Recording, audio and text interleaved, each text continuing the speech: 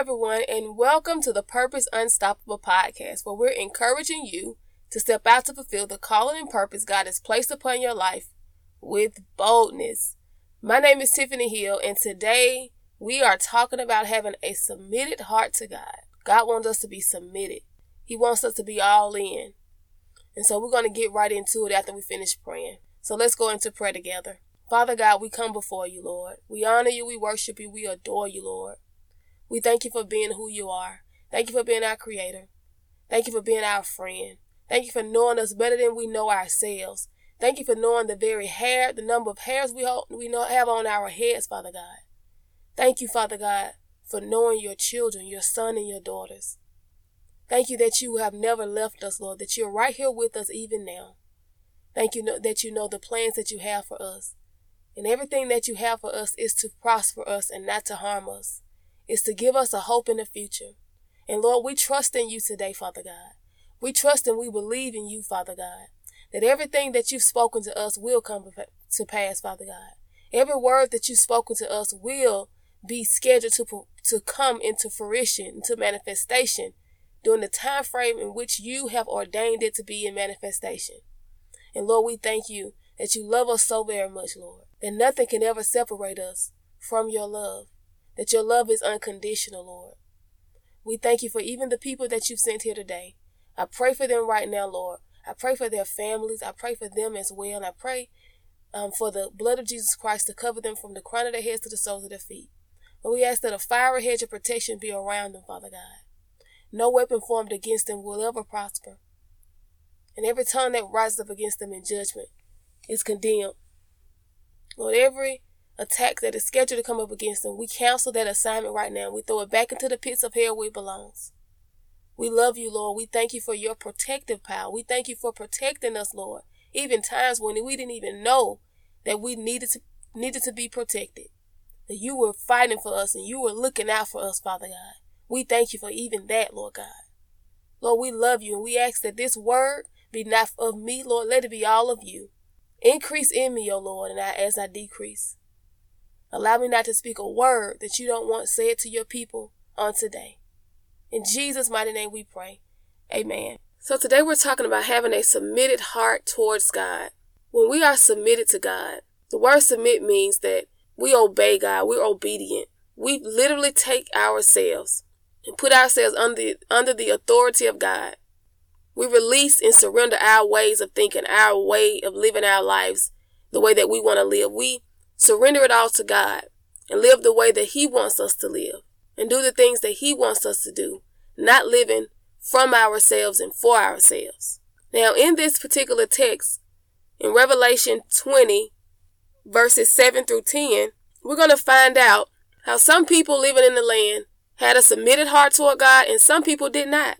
And the ones that did not have a submitted heart towards God, there were consequences for their actions.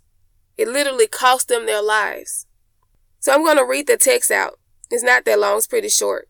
It says, when the 1,000 years come to an end, Satan will be let out of his prison. He will go out to deceive the nations called Gog and Magog. In every corner of the earth, he will gather them together for battle, a mighty army, as numberless as sand along the seashore.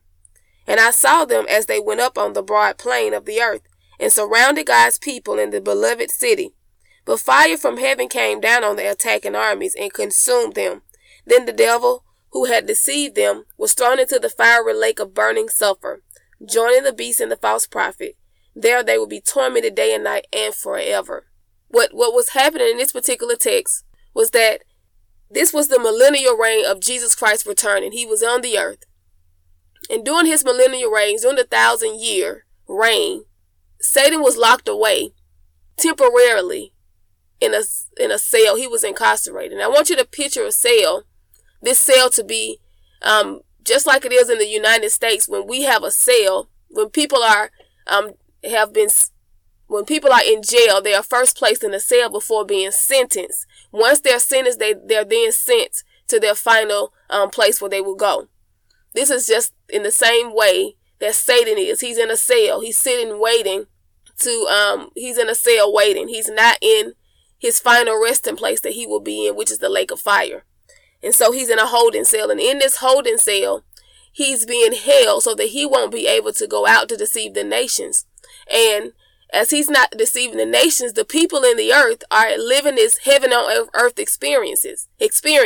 They're not facing any challenges. They don't have any hard times going on. They're not being tempted by Satan. They're just living. They're living in peace. They have rest. They have joy. They have all this. Everything that we have in Jesus Christ. They're able to experience it without any hindrances from Satan.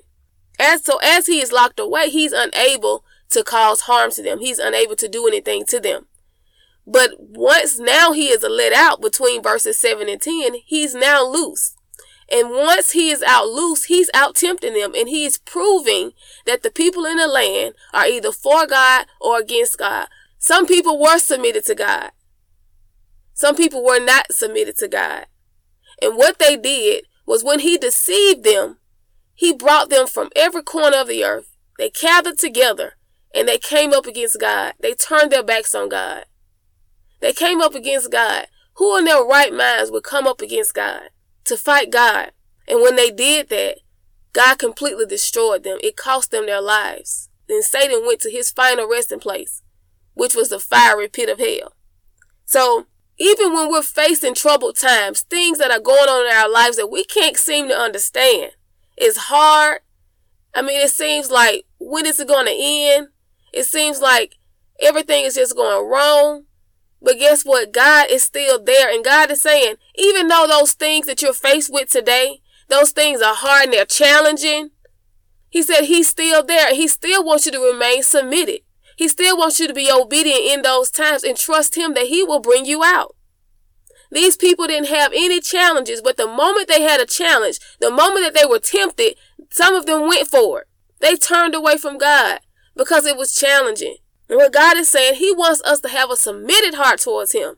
And when you're submitted, you're unmovable. You're unshakable. You cannot be moved because you know what God said to you. You know who God is. You know that God will bring you out of the situation that you're in.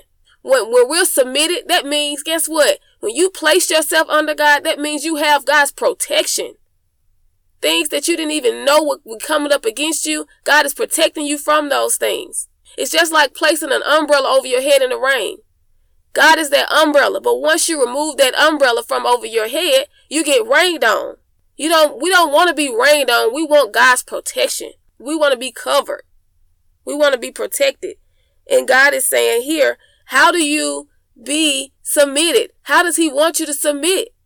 How does that happen? How is your heart submitted to him? He said, well, in Romans 12, 1 and 2, that you got to become a living sacrifice. When we become a living sacrifice to God, I want to read it out before I get into it because it's really good. It says, and so, dear brothers and sisters, I plead with you to give your bodies to God because all he has done for you. Let them be a living and holy sacrifice, the kind he will find acceptable. This is truly the way to worship him. Don't copy the behavior and customs of this world, but let God transform you into a new person by changing the way you think. Then you will learn to know God's will for you, which is good and pleasing and perfect. So Paul is speaking to us in this particular 2 scriptures, and he's saying, God called you to do something specific. And that specific thing is for you to yield your bodies. Yield. Let it go. To donate. That word donate, when you're donating something, you donate your kidneys, or you even go to a blood drive, you donate your blood. You're not getting that back. So when we're submitted, when we are a living sacrifice to God, we are yielding to God and allowing God to do everything in our lives to completely transform us to be more like Jesus Christ, to renew our mind so that once he renews our mind by reading our word, by being students of the words and doer of the word, he is pouring into our lives and cleansing us of those thoughts that are against him, the thoughts that you have been thinking of that is so off the track of what God has for you. You are being cleansed of those negative thoughts. You're being cleansed of those thoughts that have been attacking you. He is cleaning us of those thoughts. And when he is cleansing you, you are being renewed in your mind. You are being transformed from the inside out. And so as you're being transformed, what you'll begin to see, your eyes will become clear to see what God really has for you. See, Satan wants to deceive you. He wants to deceive you to think that God has nothing for you, that you're really here for no reason. He wants you to believe a lie. What does deception mean? Deception is to misinform you. It's to give you the wrong information in order to lead you astray. He wants to lead you astray so that you won't believe that God really has something for you. 1 Timothy 4:1-2 says, "Now the Holy Spirit tells us clearly that in the last times some will turn away from the truth faith. They will follow deceptive spirits and teachings that come from demons. These people are hypocrites and liars, and their consciences are dead." His goal is to get you to move from your marriage. Satan has been lying to you, deceiving you, telling you that that man or that woman is not for you, that God has placed in your life. Lying when God honors marriage. He wants you to think that there's no consequences for the sin. He wants you to think that God has nothing better for you than what you're dealing with now. He wants to deceive you. He wants to lie to you so then you can worship him.